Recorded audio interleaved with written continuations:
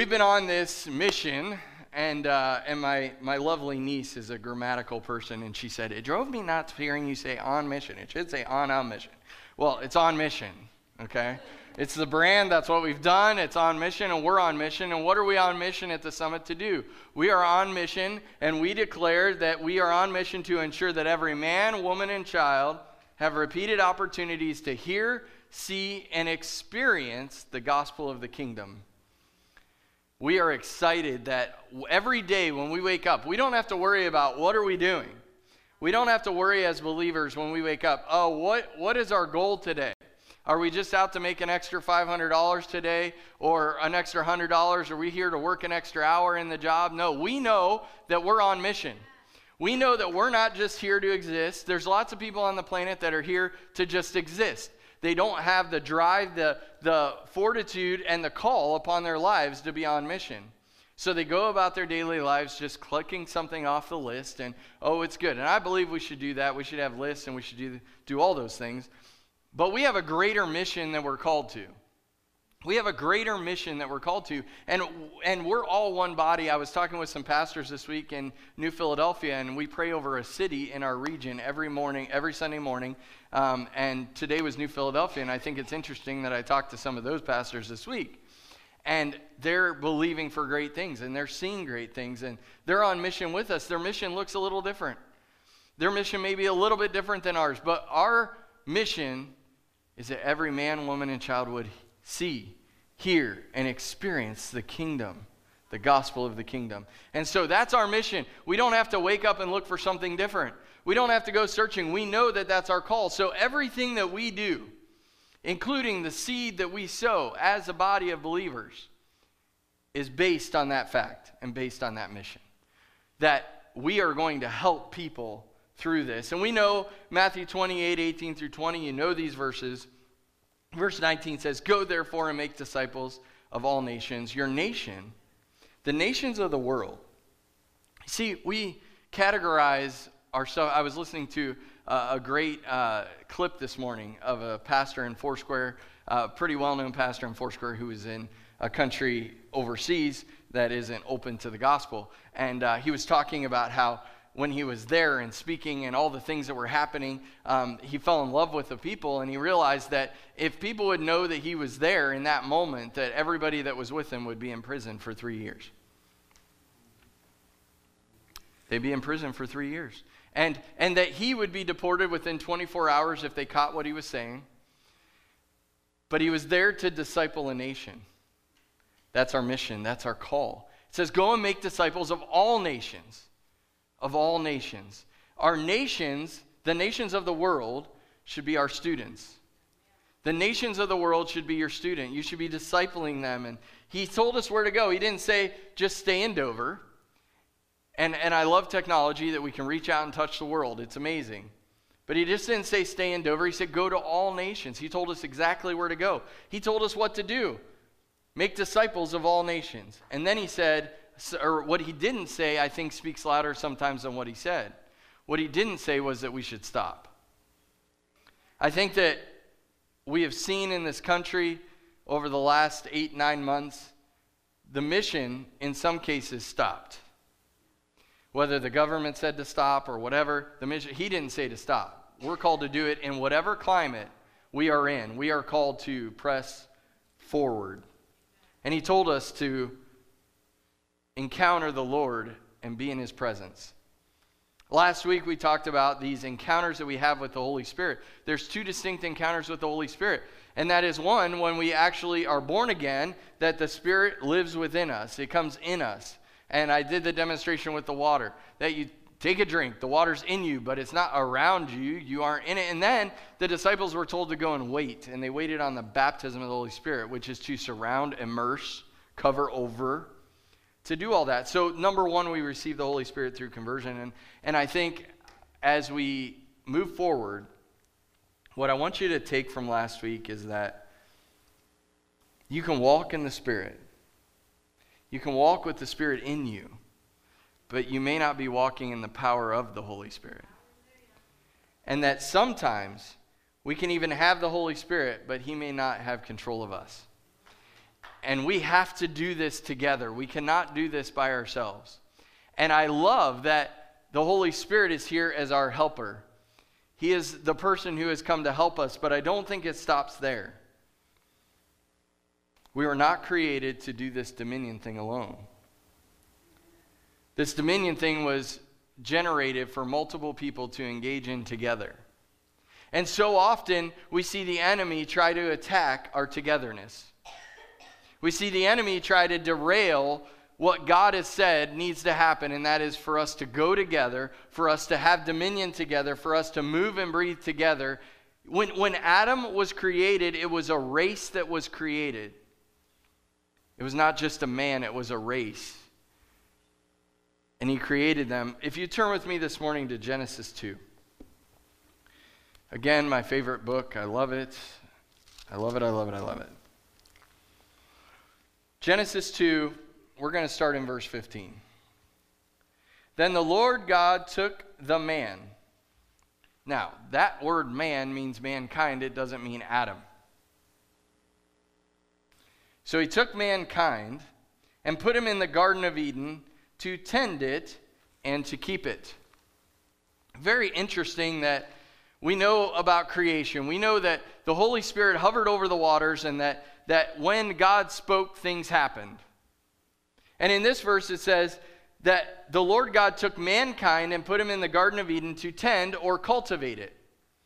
To tend it or cultivate it. I know, Greg, I drove by and the greenhouse is sort of different than it was a few months ago, and you're getting ready to prepare the soil for next year, I'm sure. You're putting things in the garden. You're preparing things for a harvest that you haven't even seen yet in the natural, but you're preparing for a harvest for the future.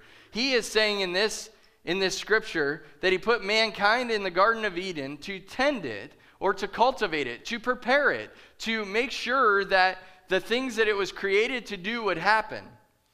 He didn't do that on his own. He took mankind and put him there so that it would be done. And then it says to keep it. What does to keep mean? To guard, maintain, treasure, preserve, or protect. I find it very interesting that God created mankind, put mankind in paradise. He put mankind in paradise, and then he said, your job is to cultivate it, to make sure that you're preparing it, keeping it, protecting it, making sure that this all would go forward. And we know that that didn't happen. It happened for a little while, but then it faltered. I'm going to actually go off of the slides, so don't worry. We'll come back. As I was studying this week, not what I put in there, but what I've studied myself here, I think it's very interesting that the word keep is shamar. To be a watchman, to retain, to celebrate, to preserve, to protect, and to guard it. That is the original call of mankind.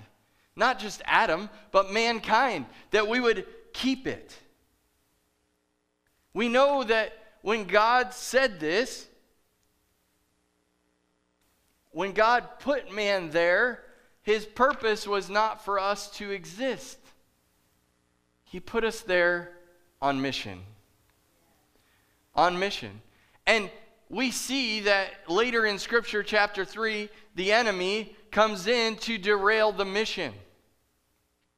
To derail what God has put them on the planet for. What God put mankind on the planet for, the enemy wants to come and ruin. Every time. We know through the Kingdom Clash series that for everything that God creates, there's a counterfeit that the enemy creates. When God says, go tend and keep the Garden of Eden, paradise, go tend and keep it, there's a counterfeit. There is a counterpunch. There is a thing to derail you from your mission. And we know clearly what happens, but what I want to lead today with is that when God speaks it, it happens.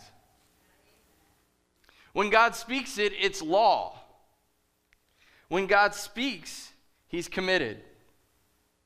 You realize the scriptures say that he speaks over you, he sings over you. He's committed to everything that he says over you. Every prophetic word that you've heard, you better take it to the bank because it will cash. Every time. Every time. Verse 16 says this. And the Lord God commanded the man. He spoke. It doesn't say Adam. In other scriptures it says Adam. In this one it says the man. And then the Lord God commanded mankind, saying, every tree of the garden you may freely eat, but of the tree of the knowledge of good and evil you shall not eat. For in the day that you eat of it, you shall surely die. It says that he commanded mankind with this command. Everything you can eat of except for this one thing, and when you eat of it, you will surely die. His word is law. His word happens when he says it. And when he says it, he's committed to seeing it to the end. As I was studying this week, this scripture just kept raising up in me. It says, you shall surely die. Mankind will surely die when you disobey my commandment. I love that. I love that because that shows me that he's just. That shows me that he is not going to turn back on his word. Now, it means horrible things for mankind without a Savior. But it means that he's just. Isaiah 30 verse 18 says, therefore the Lord will wait, that he may be gracious to you, and therefore he will be exalted, that he may have mercy on you. For the Lord is a God of justice. When we sinned as mankind, the only option is death. Death. Now, I love this because it shows me that he loved me before I existed. It shows me that he's a man of his word, and when he says this is going to happen to you, when you receive a word from the Lord, when the Lord spoke in 2007 and 2014 about what's happening right now by a prophet on the earth, Kim Clement, you can take it to the bank. It gives me peace knowing that what he says is going to happen. It gives me peace knowing that he's a man and a God of his word, and that he is justice. He just doesn't perform justice. He is justice. So in that moment he said, mankind will surely die.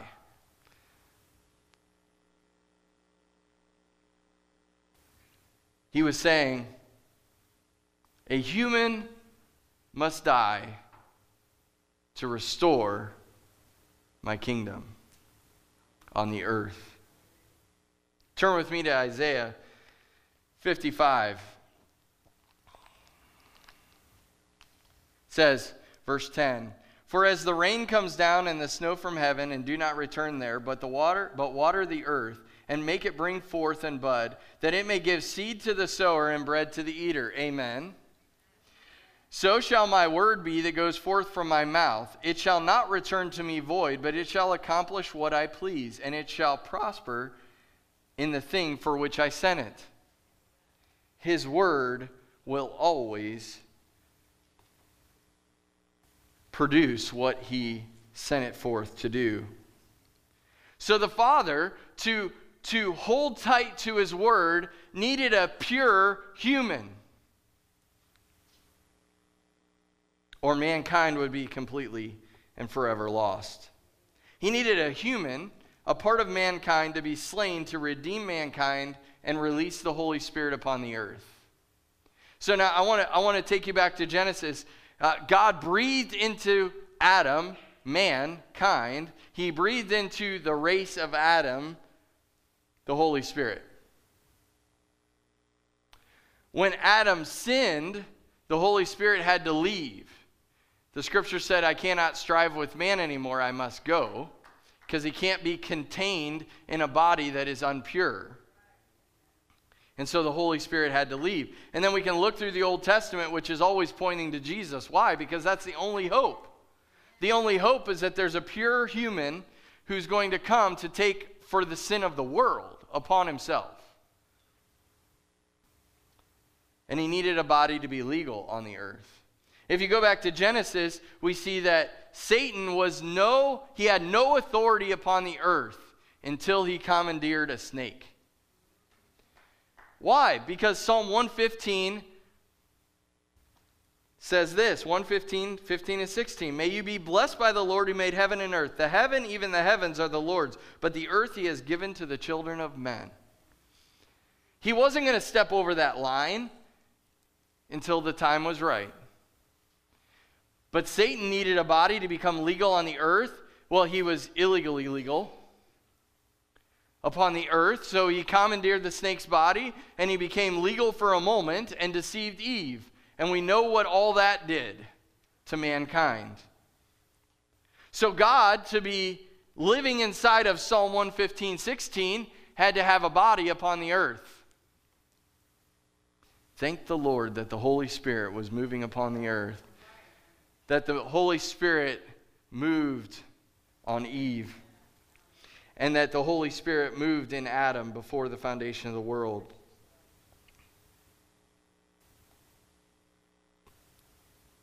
I hear this statement a lot. God's mad. God's mad at me. We were talking this week as a team, and sometimes we hear that from people.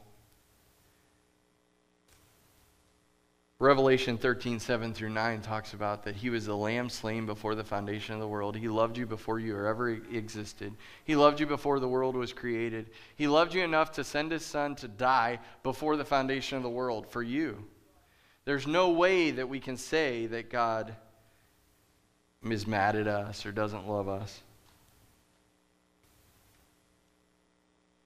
He's bound by his word. So knowing that he's bound by his word, that the Holy Spirit was breathed into Adam, and he says, your job is to go tend and keep this. At some point, the Holy Spirit had to be breathed back into man. And we read about that last week. Why? Because we're not supposed to do this alone. We're not supposed to do this without the Holy Spirit, of course. We're not supposed to do this without the power that comes from being baptized in the Holy Spirit. And we're still not able to do this alone. Read with me in Genesis 2, verse 15-20.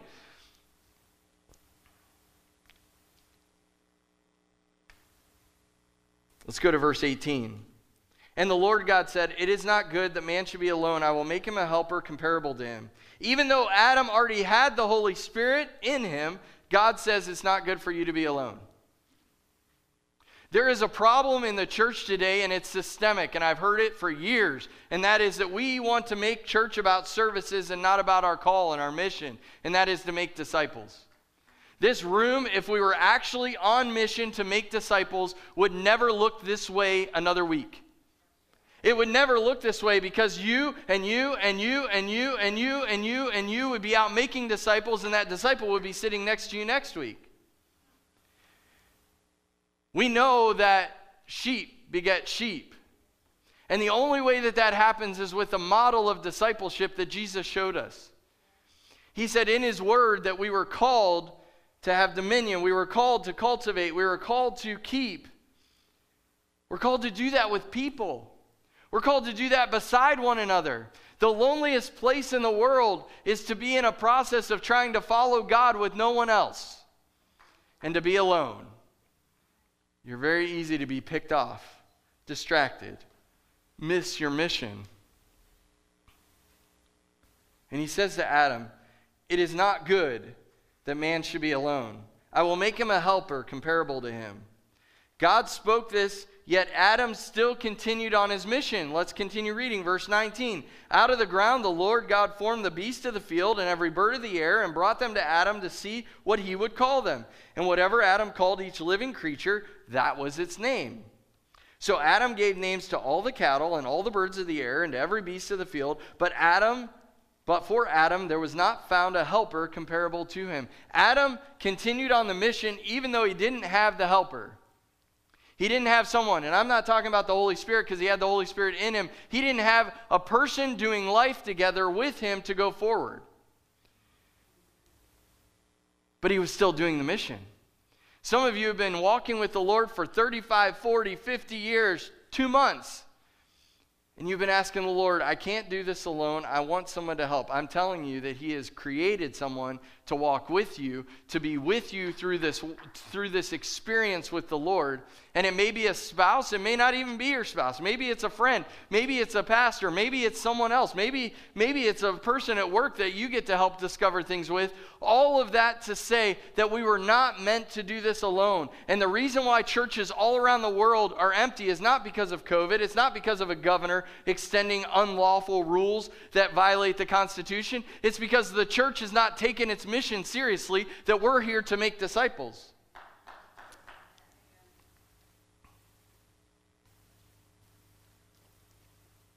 And that's why we have people say, God must be mad. God must be having judgment on the earth. I want to take you to another scripture. We're just going to hang out in a bunch of scriptures today. Luke 2. Turn with me to Luke 2. We're going to start in verse 39.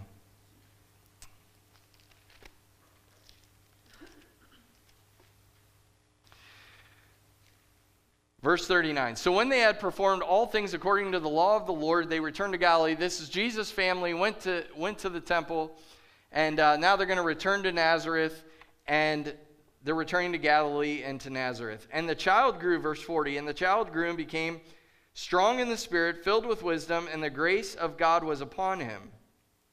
Verse 41, and his parents went to Jerusalem every year for the feast of Passover, and when he was 12 years old, they went up to Jerusalem according to the custom of the feast. And when they had finished the days and they returned, the boy Jesus lingered behind in Jerusalem, and Joseph and his mother did not know it. You know this scripture. But supposing him to have been in the company, they went a day's journey and sought him among their relatives and acquaintances. So when they did not find him, they returned to Jerusalem seeking him. Now it was that after 3 days they found him in the temple, sitting in the midst of the teachers, both listening to them and asking them questions. And all who heard him were astonished at his understanding and his answers. So when they saw him, they were amazed. And his mother said to him, Son, why have you done this to us? Look, your father and I have sought for you anxiously. And he said to them, Why did you seek me? Did you not know that I must be about my Father's business?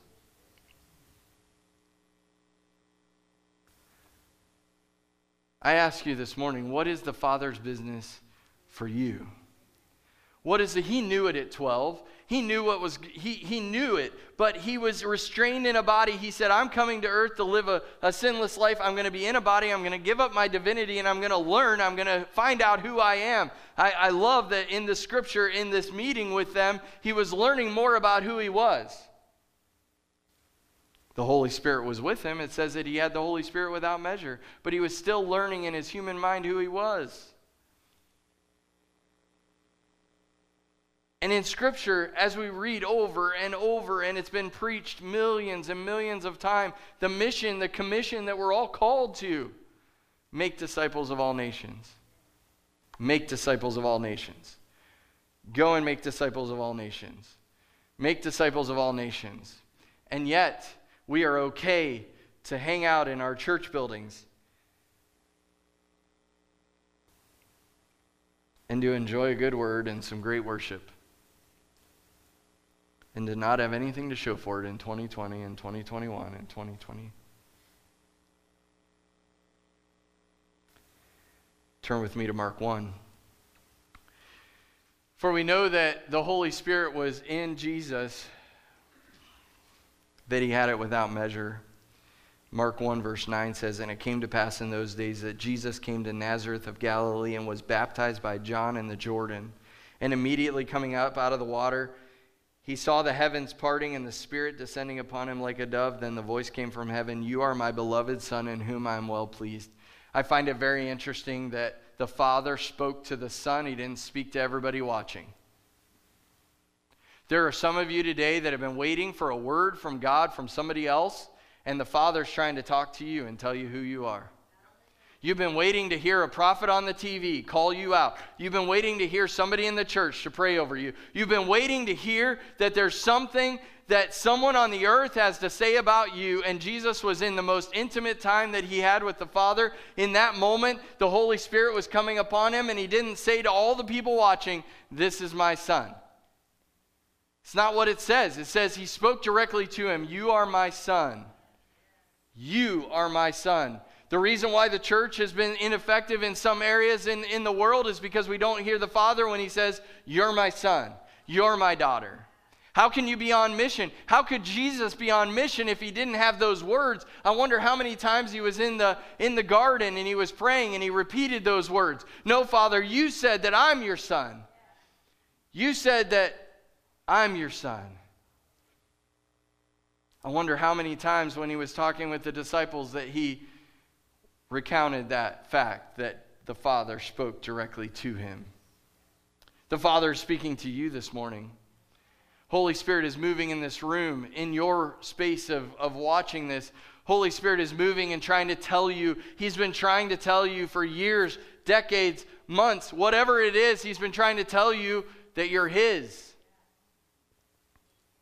The reason why we don't attain the mission that God has called us to do, whether it be discipleship or whatever, the reason why we don't attain it is because we haven't sat long enough to hear what the Father has to say about who we are. We try to wait for the world to find out who we are because God's going to download on the world of Dover that we're a Spirit-filled church. Yeah, it's probably not going to happen. Probably they'll find out because you're out there speaking in tongues and praying for the sick and seeing them recover.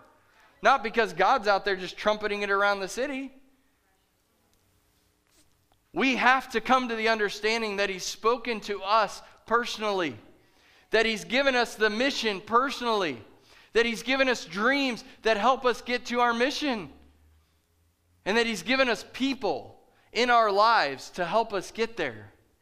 But there's a reverse to that coin, and that is that not only does he give us people to help us get there, but you're required to help other people get there. You see, we forget that part. We forget that we're just supposed to go on mission. We're supposed to name all the animals. We're supposed to do all this stuff. And oftentimes, we walk right past those people who we're supposed to help get to where God has called them to be on mission.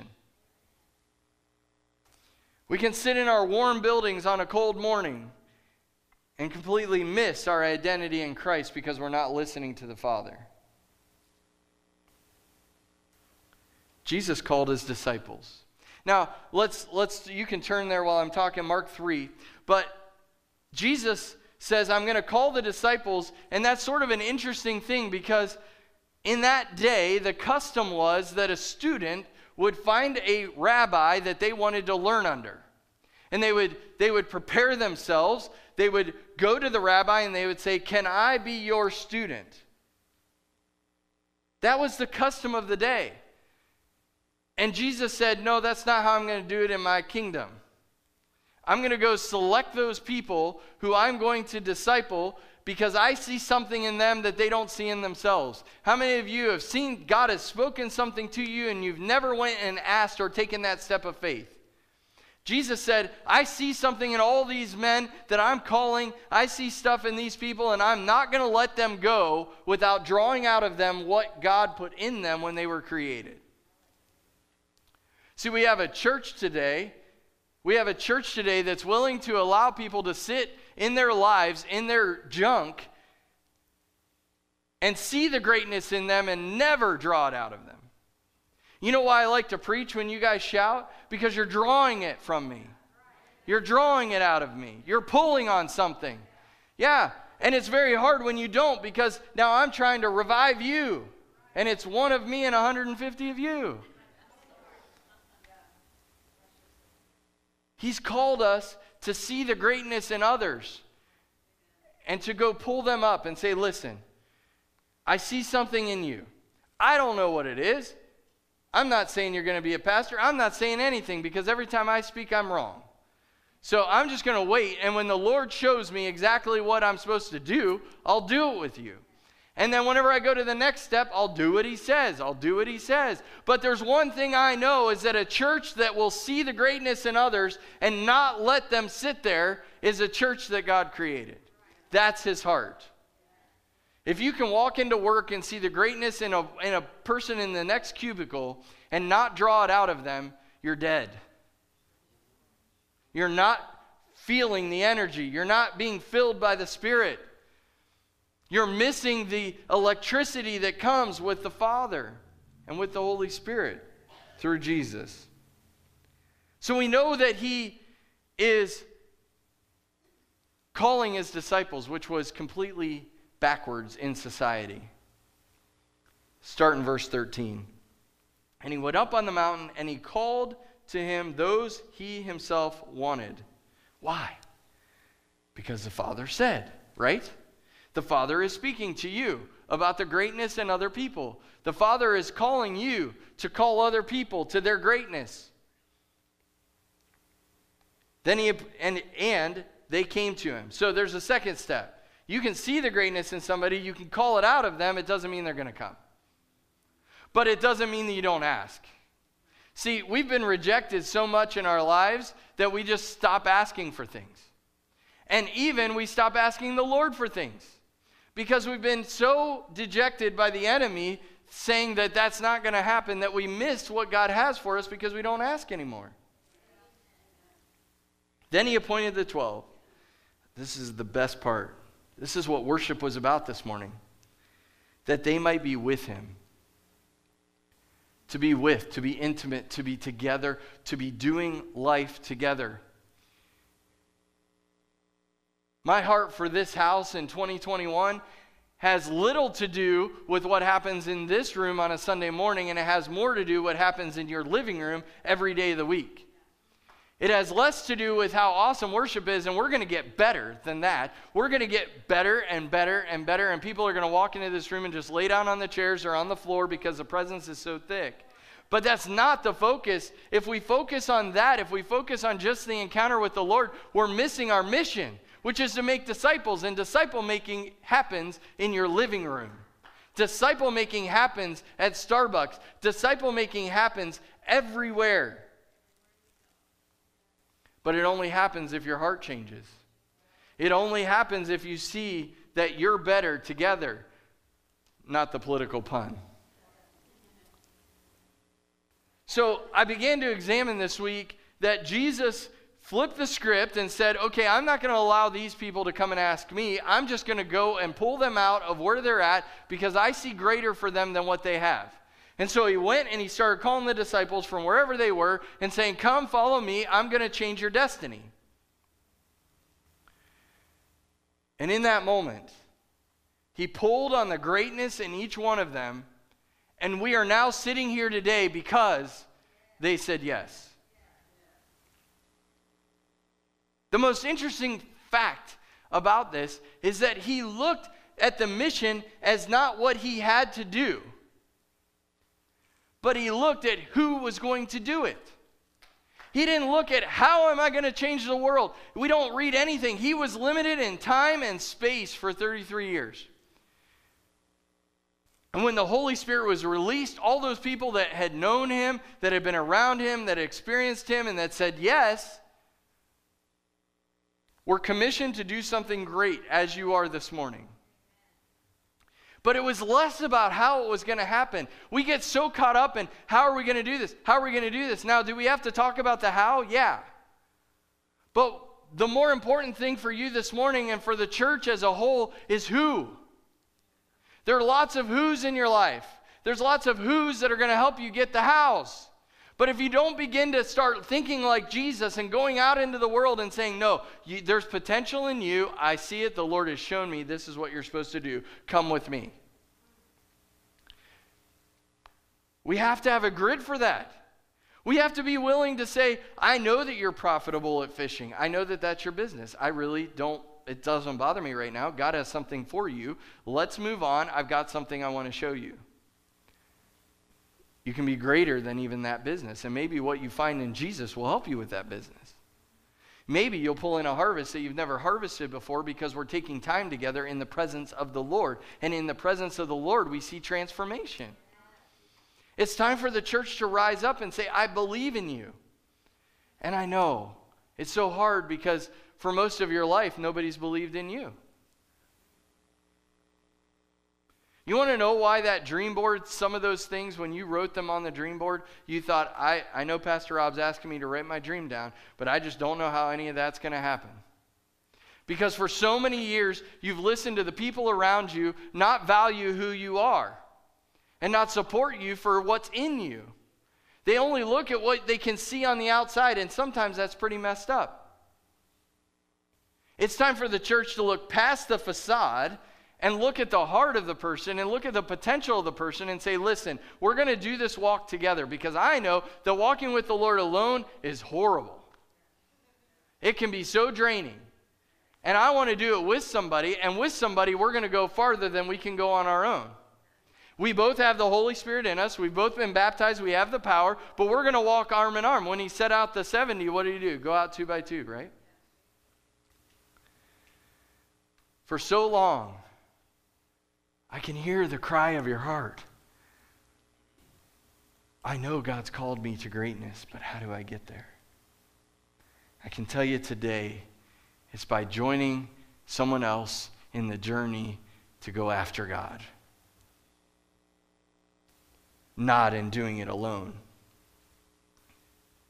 We say that we declare that we're on mission. If you say that, but you're not actually moving forward, then you're not on mission. You're on pause. We're supposed to ensure that every man, woman, and child hear, see, and encounter the kingdom. The gospel of the kingdom. That doesn't happen by just a Facebook post going out there and, oh yeah, it can happen that way. But I can tell you that it will happen directly when you leave this place today and the Holy Spirit speaks to you and says, these are 3 people. And you begin to make phone calls and you begin to go and meet with them and you begin to talk about what God is saying to you in this hour. You begin to say, listen, I know that you've only been a believer for about 6 months, but you know what? I know there's some successful things that I know about walking with the Lord for the last 35 years that you may not know. And if I can save you a few moments, let me just tell you these things. When's the last time you did that? When's the last time that you found someone that was further ahead than you and said, listen, I'm not letting you go. We're going to coffee, I'm buying your coffee, and I've got to ask you some questions. When in your schedule can I get on your schedule? When are you open? It may be a year from now, but I'm going to take you there, I'm going to listen, and I'm going to ask a bunch of questions. And if you give me that time, I will be better off, because you know what? You're not just helping me. You're helping all these other people that God has called me to work with for the next 10 years. Now you may say, I understand what you're saying, and it all sounds great, but I stay in my house most of the time. I don't know. Well, he's given you a phone. He's given you a phone.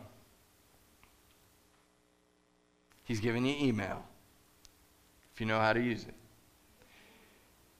He's given you technology that you can disciple people. It doesn't take much to click Zoom on and jump on and look face to face with somebody and say, I see greatness in you. I see greatness in you. I see greatness in you. I want to walk with you during this season. So I know that most people have a hard time understanding what that looks like, so we at the Summit have prepared something that we're going to talk about for the next few weeks. And today I wanted to set up with you that you're not made to do this alone. You were not created to do this alone. And it's great that we have the Holy Spirit, but there are people that are in your life that you are called to do this deal with. The scriptures tell us that he takes the solitary and puts them in the family. Now, I believe that there are lots of people on the earth that are believers that have decided what family they're going to be in, and they're in the wrong family. But God has called you and he's placed you into a family. Why? Because your gift and your discipleship and everything that you know and everything that God has shown you and everything that you've been equipped to do is needed in this hour, in this place. So go get there. Get there. Every minute that you're not in the place that God has set you is a minute that place is not effective in its ministry. So whether that means you're planted here or you have to go be planted somewhere else, do it. We cannot traverse the discipleship process without doing it together. I was reading an article that there's about 900 people every year that go to the top of Everest. And they train for a year to be able to go to Everest, to the peak. They take anywhere between 5 and 6 oxygen bottles, because once you get up above a certain level, you have no oxygen. And that should be enough to get you there. But as I was reading about Everest, which I don't really want to go do, I was just reading because I'm intrigued. As I was reading about it, I found that many people die on the mountain. Many people die. But the ones that are in a place where they could be dying often live, and they found one thing that categorizes them as living through what they should have died experiencing. Do you know what that is? Those people, in every instance, had made friends with people on other teams. I'll just let that sit for a minute. It means their team went up and they were compromised. They weren't going to make it. They were going to die. But because they made friends with another hiking team, that other team loved them enough to not let them die. And yet we have denominational frustrations. And yet we have churches that won't sit down together. I'm telling you that on Thursday night in this house right here, we're going to have 11 churches, I believe, coming together. Their pastors, their teams. We're going to minister together. We're going to seek the Lord together. And we're not allowing any nonsense to be in the midst. Because He's called us to do it together. Psalm 68:6 says, God sets the solitary in families. He brings those who are bound into prosperity. That's His call. That's His call for you. That's part of the mission, that we do it together. So over the next few weeks, we're going to be laying out the vision of 2021. Can you believe we're already at the end of the year? Can you believe that we're almost to the final month of 2020? Thank the Lord. And we're ready to look at 2021 and say, this is where we're going as a church. This is where we're going as a family. This is where we're going. We're going to start seeing the greatness in other people, and we're not going to let them sit there. We're not going to let them sit at home being bored. We're going to give them something to do, and that something to do is to go after God. So we wanted to prepare this for you so that you could see visually, and you're going to have it in your hand, but you can see visually what we're talking about. So if you throw that slide up there of the mountain, there it is. Our vision is to know God. We've got a mission. The mission is that every man, woman, and child would see, hear, and experience the kingdom. Right? That's our mission. Our vision is to know God.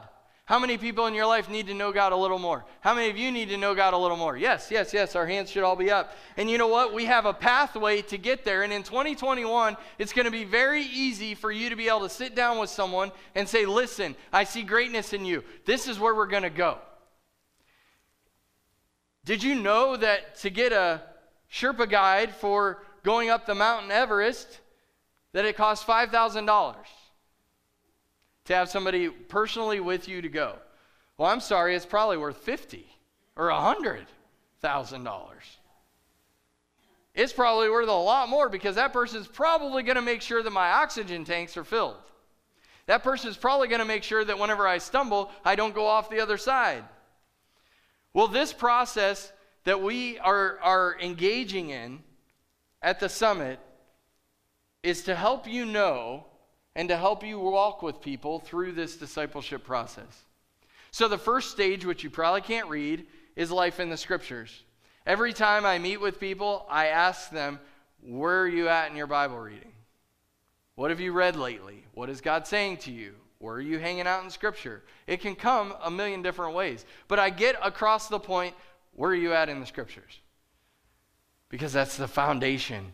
That's base camp. We need to be in the scriptures every day. Number 2, Holy Spirit encounters.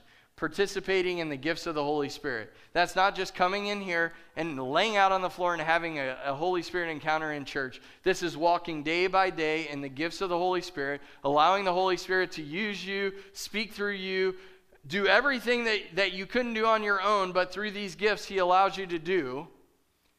Are you doing that? Are you not doing that? These are very simple questions. We're trying to make it so easy for you to make disciples. Number 3, healthy relationships. I remember whenever I met Pastor Dennis and he started to disciple me, I remember the first question that he always asked was about my relationships. How's your relationship with Jen? How's your relationship with your kids? And how's your relationship with your pastor? Because he wasn't my pastor. Why? It's essential. It's essential to knowing God, to getting close to God, is to have healthy relationships in your life. Because the ones that aren't healthy are the ones that are going to hold you back when God says it's time for you to go do this. Number 4, influence in the world. What does that mean? Are you equipping yourself for evangelism and reaching a lost world? Do you have any influence? Each one of you has influence. Maybe it's just in your family, but each one of you has influence. Are you preparing yourself to allow that influence to be transformed by the Lord and to transform those situations? Number 5, design for living. Are you growing in purpose in your identity every single day? Are you allowing the Lord to speak directly to you and not worry about him talking to other people? Just receive what he has to say and begin to go walk in it. Jesus received what the Father said and went straight to the wilderness. Receive what he says. And the last one is knowing God. The goal and purpose of every believer is to know him more every single day. Now this grid, we're going to have it on a card for you so that when you meet with people, whether they're from here or not, when you meet with people, you can ask these 6 questions. You can actually plot your part on the map. I often go out of my meetings, and you'll all love to know this, but I often go out of my meetings and I mark where people are on the mountain. Sometimes the date says June 6th and they're here, and sometimes it says September 12th and they're back down here. Is that a bad thing? No. Think how many times Jesus walked with the disciples and they failed. And he said, listen, you're going to change the world. I've got a calling upon your life. You're going to do great things. I don't care how many times you've missed it. We've got something good we're going to do together. And greater things will you do after I'm gone. So you know what we do? We come back and we say, oh, Bible reading has slipped for a week. That's okay. What is your plan to make sure it doesn't slip next week? It takes time. It takes a love for the other person, but it's all he commanded us to do. He didn't say come in here and sing 5 songs and preach a sermon. He said go and make disciples of all nations. Ladies and gentlemen, 2021 is going to be a year filled with exciting things. I don't care what happens in the world. The church is going to explode because, as I was saying, whenever I was listening to that pastor, that Foursquare pastor in a country that I'm not going to name right now, and they experienced revival, millions and millions of people, no matter what the climate is, will come to know Jesus if we're willing to see the greatness in them and pull it out. The church is here to be God's agency of the kingdom upon the earth. It's about time we get to business. It's about time we all get to business. The church doesn't exist to exalt heaven. It's here to plant heaven on earth. It's here for the earth to realize that heaven is in control. And it only happens when we buddy up with somebody, put our arm around them and say, I know life can seem horrible, but we're going to make it a little brighter today because we're together. And my light and your light is going to change somebody else's life today. So as we move forward, this grid in 2021 will be your source of it'll be your map. It'll be your guide to your meetings. It'll be what you look at. It'll be what you judge yourself by. It'll be what you look at to say, man, I'm really missing it in the healthy relationships this week. You know what I said. And then you're going to be able to say, listen, I have made it to another stage. I actually repaired some relationships with my family. I listened to the Lord, and when he said move, I moved. And it took 6 months, but after moving here and moving there and moving here and moving there, there's healing in my family. And then we get to celebrate that together. So I'm here to tell you that over the next few weeks, we're going to dive into what does this mean scripturally? What does this mean spiritually for you? How is this tool going to help you to transform the relationships that you're in? How are you going to understand the gifts of the Holy Spirit better? How are you going to experience all this? It's going to all be laid out for you. Are you going to pick it up and do something with it? Because he's called you to make disciples and he never said to stop. Would you stand with me this morning?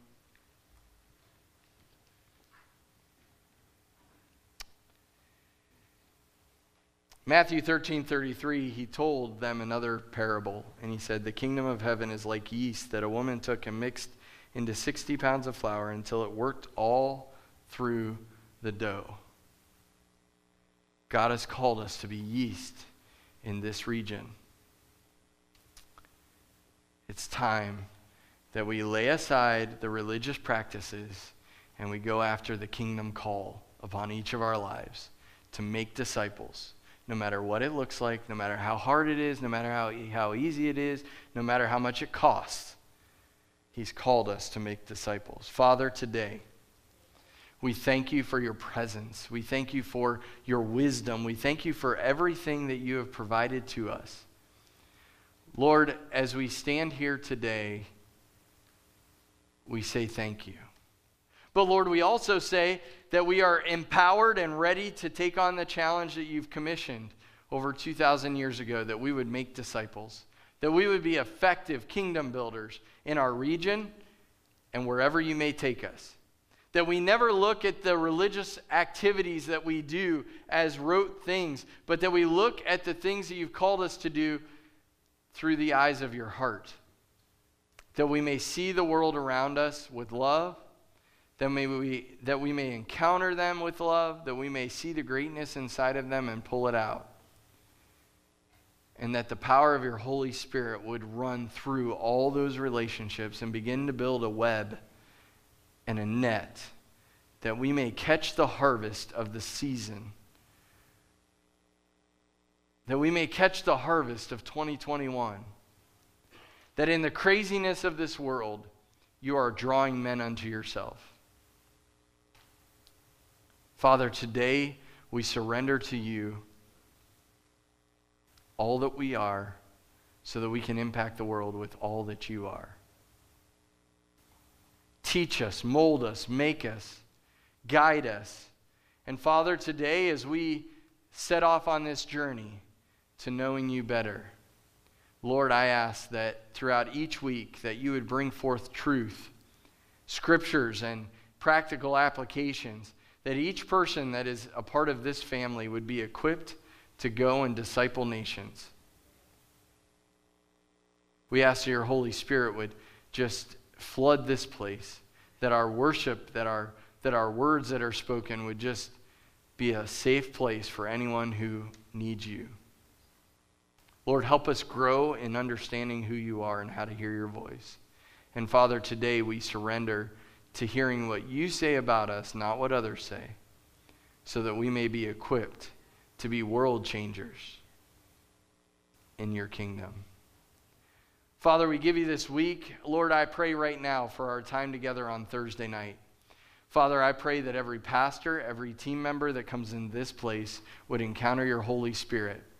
I pray that as they enter this place, that they would release all the stress and cares of this world, all the stress and cares of ministry, all the stress and worry about what life looks like in 2021, that it would be a special time of encounter on this campus. May they be fed naturally, may they be fed spiritually, and Lord, may we come together in unity and peace. Father, we pray over all the ministries, the tough bags, the food pantry, all the things that our family is engaged in around this city, around this region. And Father, we just pray that those ministries would excel, exceed, explode, just serve better than they've ever served, and take care of our community. But Lord, may they do it with the power of the Holy Spirit that opens people up to understanding who you are. Lord, right now I ask that you would give each person a list of names that you're calling them to minister to. You're calling them to walk alongside on this journey to know you. Some ahead of them, some behind them. Lord, may this ignite an awakening in our world. We give this all to you in Jesus' name. Amen. Have a great week.